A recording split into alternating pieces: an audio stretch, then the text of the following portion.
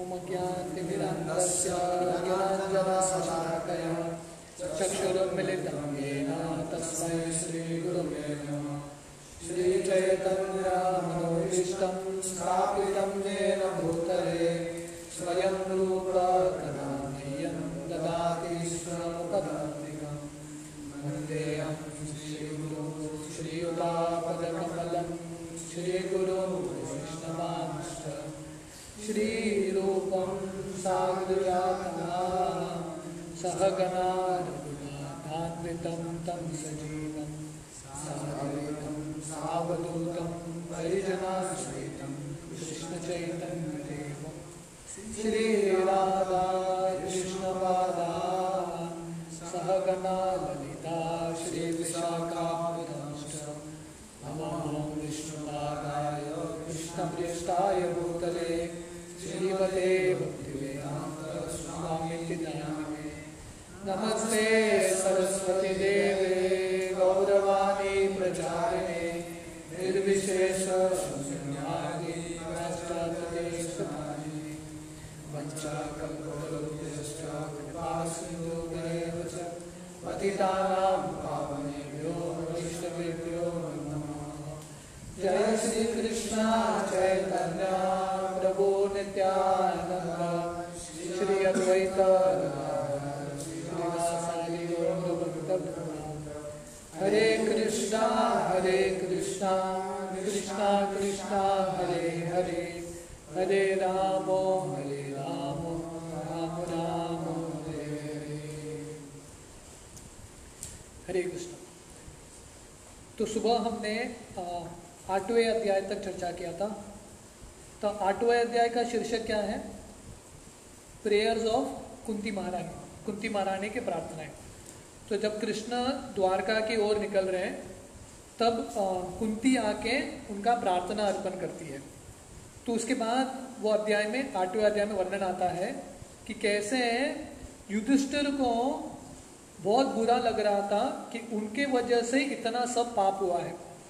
तो कृष्ण समझाने का प्रयास करते हैं, बाकी साधु संत व्यासदेव समझाने का प्रयास करते हैं, फिर भी युधिष्ठिर का जो दुख है उसका निवारण होता नहीं है। तो वहां से ये 9वां अध्याय शुरू होता है।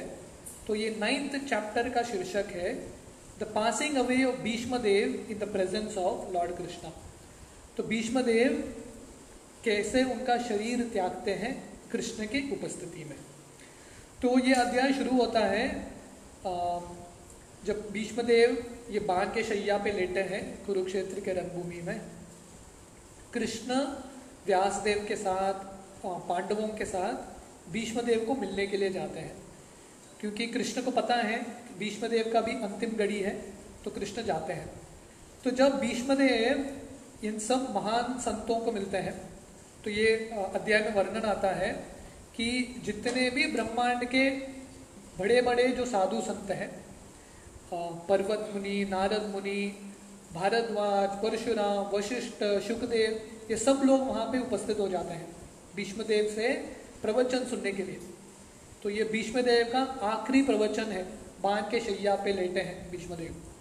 तो जब भीष्मदेव देखते हैं कि ये सब साधु संत आए हैं, कृष्ण आए हैं, पांडव आए हैं, भीष्मदेव सबका स्वागत करते हैं। स्वागत कैसे करेंगे? बाण के शैया पे लेटे हैं, फिर भी स्वागत करते हैं। कैसे? अपने मीठे शब्दों से सबका गुणगान करके भीष्मदेव स्वागत करते हैं, कृष्ण का गुणगान करते हैं। और बाद में भीष्मदेव पांडवों को प्रोत्साहन देते हैं। तो बोलते हैं अहो कष्टम अहो न्यायम यद्यूयम धर्मनंदन जीवितुम नार्तम क्लिष्टम विप्र धर्माच्युताश्रय। तो बोलते हैं कि आप सब लोग पांडव, आप धर्म के प्रतिनिधि हैं, हालांकि आपकी जिंदगी में कृष्ण हैं, फिर भी आपको इतना सब कष्ट हुआ। अहो कष्टम अहो न्यायम, इतना कष्ट और इतना अन्याय हुआ आपकी जिंदगी में। तो ये कैसे समझ सकते हैं हम, और कैसे ये समझ में आता है कि इतना सब कष्ट हुआ, आपको मारने का इतना प्रयास हुआ, फिर भी आप लोग बच गए। क्यों? विप्र धर्मा अच्युताश्रय। क्योंकि वॉल्यूम ठीक है, तो क्योंकि ब्राह्मणों का आशीर्वाद जो धर्म का आश्रय लिया है, ब्राह्मणों का आश्रय लिया है और कृष्ण का आश्रय लिया है, तो इसके वजह से इतने सारे विपदा आए आपकी जिंदगी में, फिर भी आप बच गए। तो भीष्मदेव खुद बताते हैं कि पांडवों के कष्ट का कारण क्या है। तो बोलते हैं कि यह सब क्यों हो रहा है, काल के प्रभाव से। सर्व काल कृतम मन्ये भवताम च यत् अप्रियम सपालो यद वशे लोक वायोर इव गनावली। जैसे हवा जब बहता है, बादल को लेके जाता है हवा, वैसे काल के प्रभाव से ये दुनिया में अलग अलग कष्ट आता है लोगों की जिंदगी में। तो कोई बोलेगा कि काल के प्रभाव से किसी की जिंदगी में कष्ट आ सकता है, तो पांडवों की जिंदगी में कष्ट कैसे आएगा? पांडवों की जिंदगी में, क्योंकि पांडव कृष्ण के भक्त हैं और काल जो है कृष्ण का ही शक्ति है, तो वही कृष्ण पांडवों के साथ है, फिर भी पांडवों के जिंदगी में कष्ट क्यों आता है? तो वो उत्तर देने के लिए भीष्मदेव और एक श्लोक बोलते हैं, नहीं अस्य करिचित राजन पुमा वेद विदिचिता यद विज्ञासया युक्त्या मुह्यंती कवयोपि। तो कोई भी कृष्ण का जो प्लान है समझ नहीं सकता। जो बड़े बड़े मुनि हैं वो लोग भी कृष्ण का प्लान समझ नहीं सकते। तो हम क्या कर सकते हैं? कृष्ण के प्लान को स्वीकार कर सकते हैं। तो उस समय कृष्ण का प्लान था आपके लिए कि आपकी जिंदगी में पीड़ा आना चाहिए। अभी कृष्ण का प्लान है आपके लिए कि आपको राजा बनना चाहिए, इसलिए आप कृष्ण के जो प्लान है उसके अनुसार आप राज्य कीजिए। तो इसलिए एक्सेप्ट एंड एग्जीक्यूट। अभी कृष्ण का इच्छा है, प्लान है, आपको राजा बनना है, इसलिए कृष्ण का ये आशीर्वाद स्वीकार करो और आप राजा बनो। तो उसके बाद भीष्मदेव कृष्ण का गुणगान करते हैं और बोलते हैं, एष वै भगवान साक्षात आद्यो नारायण पुमान मोहयन मायया लोकम गुडश्चरति वृष्टिषु। तो लोगों को लगता है कि कृष्ण साधारण पुरुष हैं, वृष्णि कुल में जन्म हुआ है, वृष्णि जैसे कृष्ण बर्ताव कर रहे हैं, पर नहीं। कृष्ण कौन है? भीष्मदेव बता रहे हैं, एष वै भगवान साक्षात। तो साक्षात भगवान है। आद्यो नारायण पुमान, उनसे सब नारायण आते हैं, ओरिजिनल नारायण, मूल नारायण कृष्ण है। तो इस तरह से गुणगान करते हैं भीष्मदेव कृष्ण का और बोलते हैं कि कृष्ण कौन कौन जान सकता है? जो महाजन है, शिव जी, नारद जी, कपिल देव, ऐसे महाजन कृष्ण को जान सकते हैं। तो वही कृष्ण अभी मेरे पास आए हैं, स्पेशली अंतिम घड़ी में। तो भीष्मदेव की यह प्रार्थना है, मेरे ये अंतिम समय में मैं कृष्ण को याद कर सकूं। सदैव देवो भगवान प्रतीक्षताम कलेवरम यावत इदम हिनोमि अहम प्रसन्न हासारुण लोचन मुकाम्बुजो ध्यान पतश्चतुर्भुज। तो मेरा ये इच्छा है, मैं कृष्ण के मुख कमल का दर्शन करूं और कृष्ण का ये जो रूप देख के मेरा शरीर त्याग करूं। तो उसके बाद भीष्मदेव युधिष्ठिर महाराज को उपदेश देते हैं, क्योंकि अभी युधिष्ठिर महाराज राजा बनने वाले हैं। तो और भीष्मदेव के पास बहुत सारा अनुभूति था, बहुत सारा एक्सपीरियंस था, इतने सालों तक उन्होंने राज्य किया था, सब शास्त्र पढ़े थे। तो इसलिए युधिष्ठिर अलग अलग प्रश्न पूछते हैं भीष्मदेव से, अलग अलग धर्म के बारे में पूछते हैं, वर्णाश्रम धर्म, दान धर्म, राज धर्म, मोक्ष धर्म, स्त्री धर्म, भगवत धर्म, ये सब धर्म के बारे में पूछते हैं। और बहुत दिनों तक भीष्मदेव ये सब प्रश्नों का उत्तर देते हैं। तो ऐसे उत्तर देते देते भीष्मदेव देखते हैं कि अभी उचित समय आ गया है उनको शरीर त्यागने का, क्योंकि अभी उत्तरायण शुरू हो गया है। तो जो योगी हैं उत्तरायण के समय शरीर त्यागते हैं। तो इसलिए भीष्मदेव उनका जो प्रवचन है बंद करते हैं। इतने देर बोल रहे थे वो सब बंद करते हैं और अभी पूरा केंद्र कृष्ण पे लगाते हैं। तो वर्णन आता है, that Bhishma, who spoke on thousands of subjects and fought on thousands of battles, withdrew his mind and focused on Krishna.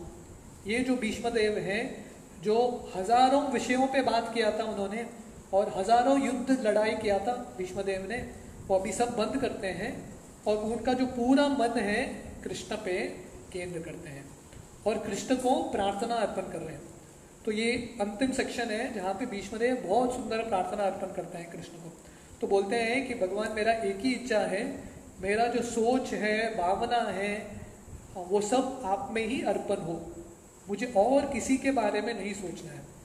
तो कोई बोलेगा कि आप कौन से कृष्ण के रूप के बारे में चिंतन कर रहे हैं?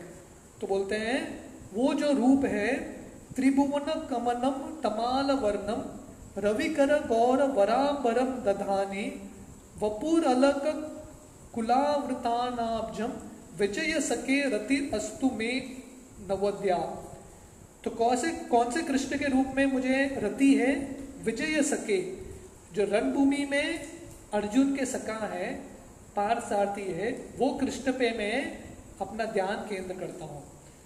और वो याद कर रहे हैं जब कृष्ण रणभूमि में है, कृष्ण के जो बाल हैं बिखर गए हैं और कृष्ण के शरीर से पसीना निकल रहा है और कृष्ण का जो पूरा शरीर धूल से भरा है। वृंदावन में भी कृष्ण का शरीर धूल से भरता था, गायों के पैर से धूल, और रणभूमि में कृष्ण का शरीर धूल से भरा है, घोड़ों के पैर के धूल से। तो ये दृश्य भीष्मदेव ने देखा था रणभूमि में। हालांकि अर्जुन के सारथी कृष्ण थे, पर अर्जुन को कृष्ण के पीठ दिख रहा था, पर भीष्मदेव का ये भाग्य था वो कृष्ण के चेहरे को देख सके रणभूमि में। तो इसलिए वो चेहरा उन्होंने पिक्चराइज किया था, कैप्चर किया था उनके मन के कैमरा में, और वो याद कर रहे हैं और बोलते हैं कि ये जो पार्थ सखा है, जो विजय सखा है, उनके ऊपर मेरा रति रहे। और भीष्मदेव ये भी याद करते हैं जब कृष्ण रणभूमि में अर्जुन को गीता सुनाते, वो दृश्य वो याद करते हैं। और इस तरह से वो याद करते हैं कि जब कृष्ण राजसूय यज्ञ हुआ था, कृष्ण को पहला अर्घ्य मिला था, कृष्ण का आराधना हुआ था। तो ये अलग अलग दृश्य भीष्मदेव याद कर रहे हैं, गोपियों का और कृष्ण के साथ आदान प्रदान, ये सब याद करते करते भीष्मदेव शांत हो जाते हैं, वो अपना शरीर त्यागते हैं। तो ये बहुत सुंदर अध्याय है, कैसे भीष्मदेव सही फर्स्ट क्लास तरीके से कृष्ण का स्मरण करते हुए, कृष्ण को देखते हुए, कृष्ण के भक्तों के संग में अपना शरीर त्यागते हैं। तो जब भीष्मदेव शांत हो जाते हैं, उनका आत्मा उनके शरीर से निकल जाता है, तो स्वर्ग से देवी देवता जो है फूल बरसाते हैं भीष्मदेव के शरीर के ऊपर और बहुत सारे ढोल बजाते हैं कि इतने महान व्यक्ति का आज तिरोभाव हो गया, इनका जिंदगी सफल हो गया। तो उसके बाद युधिष्ठिर भीष्मदेव का जो अंतिम क्रिया करते हैं और वापस उनके राज्य में आ जाते हैं। तो यहाँ पे ये अध्याय समाप्त होता है, chapter 9, the disappearance of Bhishmadev. तो अगला अध्याय है chapter 10, departure of lord Krishna for Dwarka, कि कैसे कृष्ण अभी द्वारका की ओर प्रस्थान कर रहे हैं हस्तिनापुर से। तो अभी कृष्ण का कार्य हो गया, युधिष्ठिर अभी तैयार नहीं थे राजा बनने के लिए, तो भीष्मदेव के प्रवचन से, भीष्मदेव के प्रोत्साहन से युधिष्ठिर राजा बन जाते हैं। और वर्णन आता है कि युधिष्ठिर के राज्य में इतना सुंदर राज्य था कि बरसात भर मात्रा में बरसात होता था, अनाज होता था, गाय बहुत भर मात्रा में दूध देते थे। इस तरह से हर एक व्यक्ति खुश था, हर एक प्रजा खुश था, किसी के जिंदगी में शारीरिक मानसिक पीड़ा बिल्कुल नहीं था। ये ऐसा युधिष्ठिर का राज्य था। तो ऐसे थोड़े दिन बाद, थोड़े महीने बाद जब कृष्ण रुकते हैं हस्तिनापुर में, क्योंकि युधिष्ठिर प्रेम से कृष्ण को बोलते हैं और थोड़े महीने रुकिए, कृष्ण रुकते हैं और फिर से युधिष्ठिर को जाके बोलते हैं अभी आज्ञा दीजिए, मैं भी द्वारका की ओर जाऊंगा। तो कृष्ण भगवान है, फिर भी युधिष्ठिर का आज्ञा लेते हैं, वरिष्ठ है कृष्ण के, तो उनका ब्लेसिंग लेके युधिष्ठिर बोलते हैं ठीक है, आपका इच्छा है, हम आपको रोक नहीं सकते। पर उनको इतना विरह हो रहा अभी कृष्ण से, वो जब उनको समाचार मिलता है कि कृष्ण जा रहे हैं, तो ये समाचार सुन के ही सुभद्रा, द्रौपदी, गांधारी, धृतराष्ट्र, नकुल, सहदेव, ये सब लोग बेहोश हो जाते हैं। कृष्ण के प्रति इतना प्रेम था। तो यहाँ पे ये बहुत सुंदर श्लोक आता है, सत्संगान मुक्त दुस्संगो हातुम नोत्सते बुधा कृत्यमानाम यशो यश्य सकृत आकर्ण्य रोचनम तस्मिन् न्यस्त दिया पार्थ सहेरान विरहन कतम दर्शन स्पर्शल संलाप शयनासन भोजने। तो वर्णन आता है कि जो एक बार कृष्ण का गुणगान सुनता है, सिर्फ एक बार, उसको कृष्ण के प्रति इतना आसक्ति होता है, एक बार कृष्ण के बारे में सुनने का। पर पांडवों को क्या बोलना, जो कृष्ण उनके साथ हमेशा निरंतर उठते बैठते थे, सोते थे, खाते थे, इतना संग मिला पांडवों को कृष्ण का। जो एक बार कृष्ण के बारे में सुनता है वो कृष्ण से विरह महसूस सहन नहीं कर सकता। पांडवों का इतना आसक्ति था कृष्ण के प्रति, कौन समझ सकता है ये समय पे पांडवों का विरह। तो इसलिए बहुत विरह के साथ, बहुत दुख के साथ पांडव कृष्ण को विदा करते हैं। तो वर्णन आता है कि जब कृष्ण निकल रहे हैं, अर्जुन ने एक अम्ब्रेला, एक छाता पकड़ा है कृष्ण के ऊपर, उद्धव और सात्यकी चामर कर रहे हैं और अलग अलग ब्राह्मण आशीर्वचन वेदों का उच्चारण कर रहे हैं। इस तरह से कृष्ण हस्तिनापुर से निकल रहे हैं। तो ये अध्याय का सबसे महत्वपूर्ण भाग है। हस्तिनापुर की जो स्त्रियां हैं कृष्ण को देख के एक दूसरे से बातचीत कर रहे हैं। तो वर्णन आता है, अन्योयम आसित संजल्प उत्तम श्लोक चेतसा कौरवेंद्र पुर स्त्री नाम सर्वश्रुति मनोहरा। तो ये जो स्त्री है, हालांकि इन्होंने शास्त्र नहीं पढ़ा है, पर एक दूसरे से कृष्ण के बारे में चर्चा कर रहे हैं, कृष्ण के गुण के बारे में, कृष्ण की सुंदरता के बारे में। और वर्णन आता है ये जो स्त्रियां का जो बातचीत है वेद मंत्र से भी ज्यादा सुंदर है, क्योंकि प्रेम से भरा है इनका जो वचन है, नॉर्मल बातचीत है इन लोगों का। तो वर्णन कर रहे हैं एक दूसरे से कि कैसे कृष्ण महाविष्णु के भी स्तोत्र हैं, कैसे कृष्ण से सब शास्त्र आते हैं, और वो कृष्ण के अलग अलग कथाओं का वर्णन करते हैं कि कैसे कृष्ण इतने सुंदर लीला करते हैं, अनेक सारे अवतार लेते हैं। ये सब बातचीत कर रहे हैं। और स्पेशली खासकर ये स्त्रियां याद कर रहे हैं कि यदु वंश के स्त्रियों का भाग्य क्या है। हमको तो थोड़ा समय के लिए कृष्ण का संग मिलता है, वो यदु वंश के लोग हमेशा कृष्ण के संग में ही रहते हैं। उनका भाग्य कितना है कृष्ण का दर्शन रोज लेने का। अहो अलम श्लाघत्यमानम यदोकुलम अहो हलम पुण्यतमम मधुरवनम यदेश पुंसाम ऋषभश्रियापति स्वजन्मना चक्रमनेन चंचति। तो ये यदुकुल का गुणगान है, मथुरा के लोगों का गुणगान है कि वो हमेशा कृष्ण का दर्शन करते रहते हैं।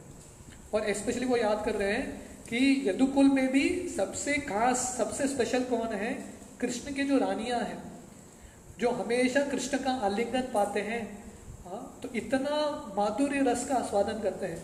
तो उनका भाग्य के बारे में क्या बोलना, ये सब कौन चर्चा कर रहे हैं, हस्तिनापुर की जो स्त्रियां हैं एक दूसरे से चर्चा कर रहे हैं।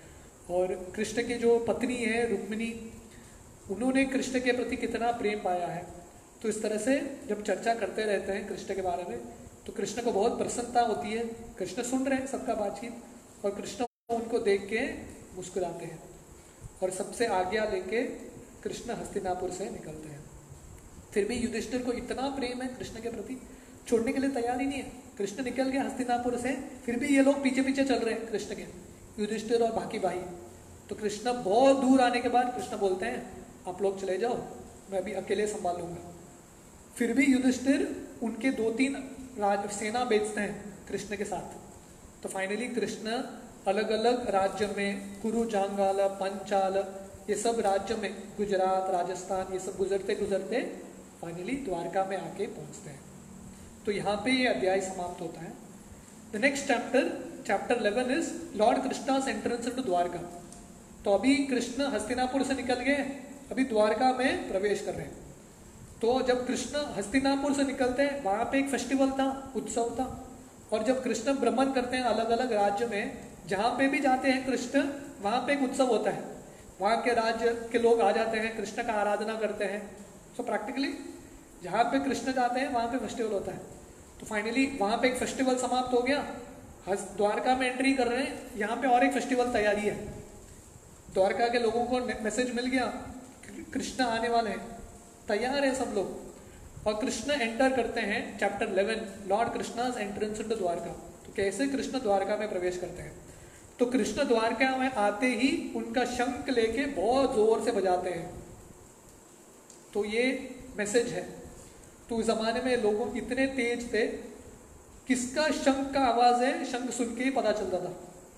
बजाने का भी एक स्टाइल होता है और शंख का भी एक खासियत होता है, हर एक शंख एक स्पेशल होता है। तो आवाज सुन के ही उनको समझ में आया अभी कृष्ण आ गए। तो ये बहुत महत्वपूर्ण है, कृष्ण के दर्शन से पहले उनको कृष्ण के शंख का आवाज आया। तो इसलिए हमारे आचार्य बताते हैं नाम रूप गुण लीला। रूप के पहले हमको क्या पहले सुनाई देगा? कृष्ण का नाम, ध्वनि, शब्द ध्वनि इंपॉर्टेंट है। तो इसलिए द्वारकावासी को समझ में आया अभी कृष्ण आ गए। तो कृष्ण का ये जो शंख का ध्वनि सुन के उनको इतना अच्छा लगा, दौड़ के आगे कृष्ण का स्वागत करने के लिए, और बीट भी लेके आए। तो ये भी बहुत महत्वपूर्ण है, जब कृष्ण के पास जाते हैं भगवान के मूर्ति का दर्शन, विग्रह का दर्शन करने के लिए मंदिर में, खाली हाथ कभी जाते नहीं है, हमेशा बेट लेके जाना चाहिए। तो इतना उनके क्षमता के अनुसार जो भी बेट था वो लेके आए, जो दिया है वो लेके आए कृष्ण को दिखाने के लिए। और यहाँ पे दिया कैसा था, जैसे सूरज को कोई दिया दिखाता है, सूरज के सामने ये दिया का रोशनी क्या है, तो कृष्ण सूर्य की तरह है, इनका दिया छोटा है, फिर भी सूरज प्रसन्न होते हैं कोई इनको दिया दिखाता है। तो वैसे कृष्ण इनका भक्ति स्वीकार कर रहे थे। तो यहाँ पे गुणगान कर रहे हैं कृष्ण का, भवाय यस्त्वं भव विश्व भावना, त्वमेव माता त सुहृद पिता पति पिता, त्वं सद्गुरुर न परमं च दैवतम, यस्यानुवृत्त्या कृतिनो बहु विमा। तो बोलते हैं आप हमारे लिए सब कुछ है, आप हमारे सुहृद हैं, आप हमारे माता हैं, पति हैं, आप हमारे गुरु हैं, दैवत हैं, सब कुछ आप ही हैं। तो ये द्वारकावासियों का श्रद्धा है कि हमारे लिए कृष्ण ही सब कुछ है, हमको अलग सा देवता की जरूरत नहीं है, कृष्ण हमारे लिए काफी है।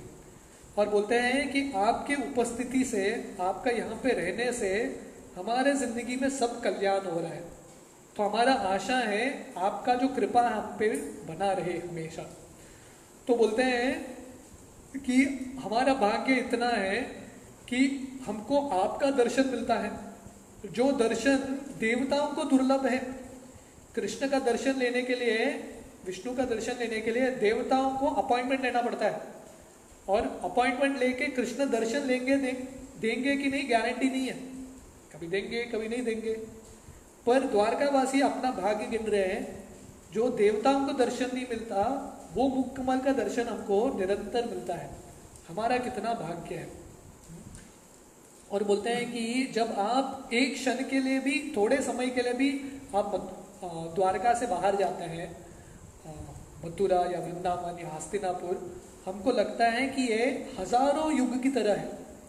आपके ये दर्द को हम सहन, आपका जो विरह से जो दर्द होता है उसको हम सहन नहीं कर सकते। तो इस तरह से सुंदर शब्दों में कृष्ण का स्वागत करते हैं। तो आगे जाके ये अध्याय में वर्णन आता है कि कैसे द्वारका को, क्योंकि ऑलरेडी संदेश आ चुका था कि कृष्ण आने वाले हैं, इसलिए पूरे द्वारका नगरी को सजाते हैं। तो ये अध्याय में द्वारका नगरी की सुंदरता और कैसे सजाते हैं भक्ति भाव से, दोनों का वर्णन आता है। तो वर्णन आता है कि द्वारका में बहुत प्लान्ड सिटी था, जैसे आजकल गवर्नमेंट प्लान करता है स्मार्ट सिटी, तो Dwarka first class planned city था। बगीचे थे, सुंदर तालाब थे, बीच बीच में सड़कें बहुत सुंदर से प्लान किए थे, और ये सब जगह पे कृष्ण का स्वागत करने के लिए बहुत सुंदर सजावट था, तोरण इत्यादि सब जगह बांधा था। जो बनाना स्टेम्स हैं, केले के जो झाड़ है अलग अलग जगह पे रखे थे, शुभ चिन्ह है। अलग अलग घर में, घर के बाहर जो पात्र में ये नारियल रखा था, आम के पत्ते रखे थे, जो धान्य है वो रखा था, दही रखा था कृष्ण का स्वागत करने के लिए। तो इस तरह से प्रैक्टिकली हर एक व्यक्ति हर एक मोड़ पे, तो कृष्ण का स्वागत करने के लिए हर एक रास्ते को धोया था, पूरे रास्ते को धो के रंगोली डाला था, फूल से भरा था। जैसे रथ यात्रा में होता है, रथ यात्रा के पहले जो रास्ता है उसको धोते हैं, रंगोली डालते हैं, तो उस तरफ से पूरे द्वारका को सजाया था। और कृष्ण का स्वागत करने के लिए वसुदेव, अक्रूर, उग्रसेन, बलराम, प्रद्युम्न, चारुदेशन, सांबा इत्यादि सब दौड़ के आए। हालांकि थोड़े लोग जब कृष्ण ने प्रवेश किया द्वारका में, थोड़े लोग सो रहे थे, थोड़े लोग खा रहे थे, थोड़े लोग बातचीत कर रहे थे।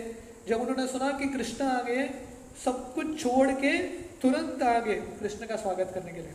इतना ही नहीं, ये सब बड़े व्यक्ति भी आए थे, उसके साथ साथ जो नृत्य लोग हैं, गाने वाले लोग हैं, जो प्रवचन देने वाले लोग हैं, ये सब लोग आ गए और अपने क्षमता के अनुसार, अपने कला के अनुसार कृष्ण का गुणगान कर रहे हैं। तो इस तरह से कृष्ण सबका जो रिसेप्शन है स्वीकार करते हैं, किसी को प्रणाम करते हैं, जो उनसे वरिष्ठ है उनको प्रणाम करते हैं, किसी को आलिंगन करते हैं, किसी से हाथ मिलाते हैं, किसी को आशीर्वाद देते हैं। इस तरह से ब्राह्मणों के साथ कृष्ण द्वारका में प्रवेश करते हैं। तो वर्णन यहाँ पे आता है कि जब कृष्ण प्रवेश कर रहे हैं द्वारका में, द्वारका की जो स्त्रियां हैं, जब हस्तिनापुर से निकले कृष्ण, वहां पे हस्तिनापुर की स्त्रियां कृष्ण की सुंदरता को देख रहे हैं। तो यहाँ पे जब प्रवेश कर रहे हैं द्वारका में, द्वारका की स्त्रियां कृष्ण के सुंदरता को निहार रहे हैं और उनको लग रहा है कि ये हमारे जिंदगी का सबसे बड़ा फेस्टिवल है। तदईक्षण महोत्सव, हमारे आंखों के लिए सबसे बड़ा महोत्सव है ये, नेत्रोत्सव। क्या है? हमको कृष्ण का दर्शन मिल रहा है। तो यहाँ पे बताते हैं, वर्णन आ रहा है, नित्यम निरीक्षमानानाम यद्यपि द्वारका कशाम न वृत्यापि ही दृशा श्रियो दामाग्ननम अच्युतम। हालांकि ये जो द्वारकावासी हैं निरंतर कृष्ण का दर्शन कर रहे थे, फिर भी उनको लग रहा था ये नया ही दर्शन है, कृष्ण आज थोड़ा ज्यादा ही सुंदर लग रहे हैं। तो हर बार उनको नया लग रहा था कृष्ण का रूप, और कृष्ण का दर्शन करके कभी संतुष्ट नहीं हुए। तो कृष्ण के सुंदरता का वर्णन आ रहा है यहाँ पे, श्रियो निवासो यशोहर। तो कृष्ण के छाती पे लक्ष्मी जी श्री वो निवास करती है। पाना पात्र मुकम दृशाम। तो कृष्ण का जो मुख कमल है वो कैसा है? आंखों के लिए पान का पात्र, जैसे कुछ अमृत है हम मुंह से पान करते हैं, तो कृष्ण का मुख जो है पान है, पात्र है आंखों को पीने के लिए। हर एक का आंख कृष्ण के ये अमृत पी रहा था मुख कमल का। बाहो लोक पालनम, और कृष्ण का जो बाहु है वो देवताओं को की रक्षा करता है। सारम गानम पदाम्बुजम, और कृष्ण का जो चरण कमल है अपने भक्तों को आश्रय देता है। तो आगे जाके वर्णन आता है कि कैसे कृष्ण का ये अद्भुत सुंदरता था। तो जब कृष्ण प्रवेश कर रहे हैं द्वारका में, तो एक व्यक्ति था, कृष्ण के ऊपर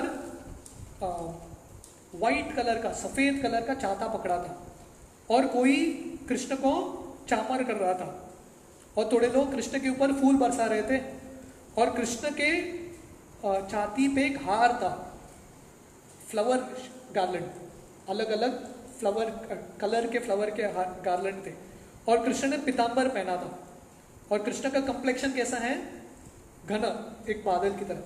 तो वर्णन आता है, तो जैसे सूर्य, चंद्र, तारे, बिजली, रेनबो और क्लाउड, बादल एक साथ आते हैं तो कैसा लगता है? कभी ये एक साथ आते हैं क्या? सूर्य, चंद्र, रेनबो, लाइटनिंग जो बिजली है, ये सब साथ में नहीं आते, पर यहाँ पे साथ में आ गए। कैसे? ये वर्णन है यहाँ पे। तो कृष्ण का जो कांति है एक बादल की तरह है, कृष्ण का जो रूप है, और कृष्ण के सर के ऊपर जो छाता है वो एक चंद्र की तरह है, सॉरी वो एक सूरज की तरह है, व्हाइट कलर अम्ब्रेला, और जो पंख कर रहे हैं चामर वो मून की तरह है, चंद्र की तरह है। और जो लोग बरसाते हैं अलग अलग फूल, ऐसा लग रहा है कि तारे हैं, वहां पे तारे भी आ गए। और कृष्ण का जो माला है एक रेनबो की तरह है, और कृष्ण का जो पीतांबर है चमक रहा है लाइटनिंग की तरह, बिजली की तरह। तो ये दृश्य को देख के लोगों को लगता है ये सब चीज साथ में कभी आते नहीं है, पर कृष्ण के रूप में ये सब अद्भुत चीज साथ में आ गए। तो इस तरह से कृष्ण द्वारका में प्रवेश करते हैं। और पहले जाके अपने पिताजी से मिलते हैं, वसुदेव से, देवकी से मिलते हैं। और जब माताएं कृष्ण को देखती है, हालांकि कृष्ण भी बड़े हो चुके हैं, फिर भी उनके स्तन से दूध आता है और उनको बहुत प्रेम का अनुभूति होता है। तो बाद में ये अध्याय में वर्णन आता है कि कृष्ण अपने माताओं से मिलने के बाद अपने महल में जाते हैं और अपने पत्नियों से मिलते हैं। तो जब अब कृष्ण की पत्नियां कृष्ण को देख रहे हैं, उनको इतना एक्सटेसी आ रहा है, आनंद आ रहा है, उनको लग रहा है कि हम तुरंत जाके कृष्ण को आलिंगन करेंगे।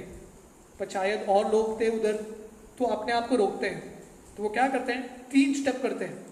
पहले अपने आंखों से कृष्ण को आलिंगन करते हैं, आंखों में, आंखों से हृदय में आलिंगन करते हैं। और फाइनली अपने बच्चों को भेजते हैं और बोलते हैं कि जाके कृष्ण को आलिंगन करो।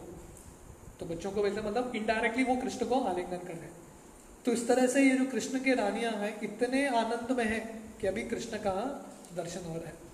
तो यहाँ पे वर्णन आ रहा है, यद्यपि आसो पार्श्व गतो रहो गतस तथापि तस्यांग्रि युगम नवम नवम पदे पदे का विमरेत तत्पदा चलापि यत् श्री न जहाति कर्यचित। हालांकि लक्ष्मी का एक नाम है चंचल, एक जगह पे स्थिर नहीं होती, पर ऐसी जो लक्ष्मी है कृष्ण को कभी छोड़ के नहीं जाती। कृष्ण के जो रानियां हैं रुक्मिणी इत्यादि, कृष्ण को कभी छोड़ के नहीं जाते। क्यों? क्योंकि कृष्ण के चरण कमल में उनको नया नया रस आता है। उनको लगता है कि ये कृष्ण कुछ अलग ही लग रहे हैं, कृष्ण का जो स्वाद है अलग ही है। इस तरह से कृष्ण की रानियों का भाग्य आ रहा है कि कितना उनकी महानता है कि उन्होंने कृष्ण को अपने पति के रूप में पाया है। पर यहाँ पे कृष्ण का भी गुणगान आ रहा है कि हालांकि कृष्ण की जो रानियां हैं इतने सुंदर हैं, इतने सुंदर हैं, इतने सुंदर है इनकी रानियां कि शिव जी को भी मोहित कर सकते हैं, पर कृष्ण इनसे मोहित नहीं होते। पर कृष्ण इनसे इनके प्रेम के वश में आके उनका सुनते हैं। क्यों? उनकी सुंदरता की वजह से नहीं, पर उनकी भक्ति की वजह से। इसीलिए कृष्ण का जो संबंध है इनके पत्नियों के साथ भौतिक संबंध नहीं है। कृष्ण क्यों संबंध रख रहे हैं इन पत्नियों के साथ? क्योंकि ये भगवान के भक्त हैं, अनन्य भक्त हैं। तो कृष्ण उनकी जो भक्ति है वो स्वीकार करते हैं। इसलिए सुत गोस्वामी ये अध्याय को अंत करते हैं बोल के कि कृष्ण का जो रूप है ये 3 गुणों से परे है, भौतिक रूप नहीं है। एतद ईशनम ईश्यस्य प्रकृति स्तोपि तद्गुणै न युज्यते सदात्मस्तेर यथा बुद्धिस्तद आश्रय। जो कृष्ण का जो रूप है 3 गुणों से परे है। कृष्ण को छोड़ो, जो कृष्ण के भक्त हैं वो भी ये भौतिक दुनिया के गुणों में नहीं आते, उनके अंदर भी काम वासना नहीं है। तो कृष्ण के भक्त जो हैं ये भौतिक दुनिया से परे हैं, गुणों से परे है। तो कृष्ण कैसे भौतिक गुण में रहेंगे? कृष्ण के अंदर कैसे काम वासना होगा उनके पत्नियों के लिए? नहीं। तो कृष्ण अपने पत्नियों से प्रेम करते हैं। क्यों? क्योंकि उनकी पत्नियां कृष्ण के अनन्य भक्त हैं। तो ऐसे ये अध्याय समाप्त होता है, कृष्णा's एंट्रेंस इनटू द्वारका। तो उसके बाद टेक्स्ट चैप्टर 12 है the birth of emperor Parikshit. तो यहाँ पे इतना सब कुछ बता रहे हैं सुत गोस्वामी, किसके लिए? क्योंकि पहला 4थे अध्याय के शुरुआत में शौनक आदि ऋषि का प्रश्न था, हमको परीक्षित के जन्म के और कार्य के बारे में सुनना है। तो वो बताने के लिए सुत गोस्वामी ने 4-5 अध्याय एक्स्ट्रा ले लिया। अश्वत्थामा का दंड, कुंती महारानी के प्रार्थना है, भीष्मदेव का तिरोभाव, कृष्ण कैसे हस्तिनापुर से निकलते हैं, द्वारका में प्रवेश करते हैं, ये सब अध्याय हुआ। पर मेन टॉपिक क्या था? परीक्षित का जन्म। तो अभी फिर से शौनक आदि ऋषि सुत गोस्वामी को याद करते हैं, आपने बहुत कुछ बता दिया पर मेन प्रश्न का उत्तर नहीं दिया परीक्षित के जन्म के बारे में। तो वो याद दिलाते हैं और फिर से सुत गोस्वामी टॉपिक पे आते हैं। तो अगले अध्याय है chapter 12 birth of emperor Parikshit, Parikshit महाराज का जन्म। वो हम कल सुबह कंटिन्यू करेंगे। हरे कृष्ण।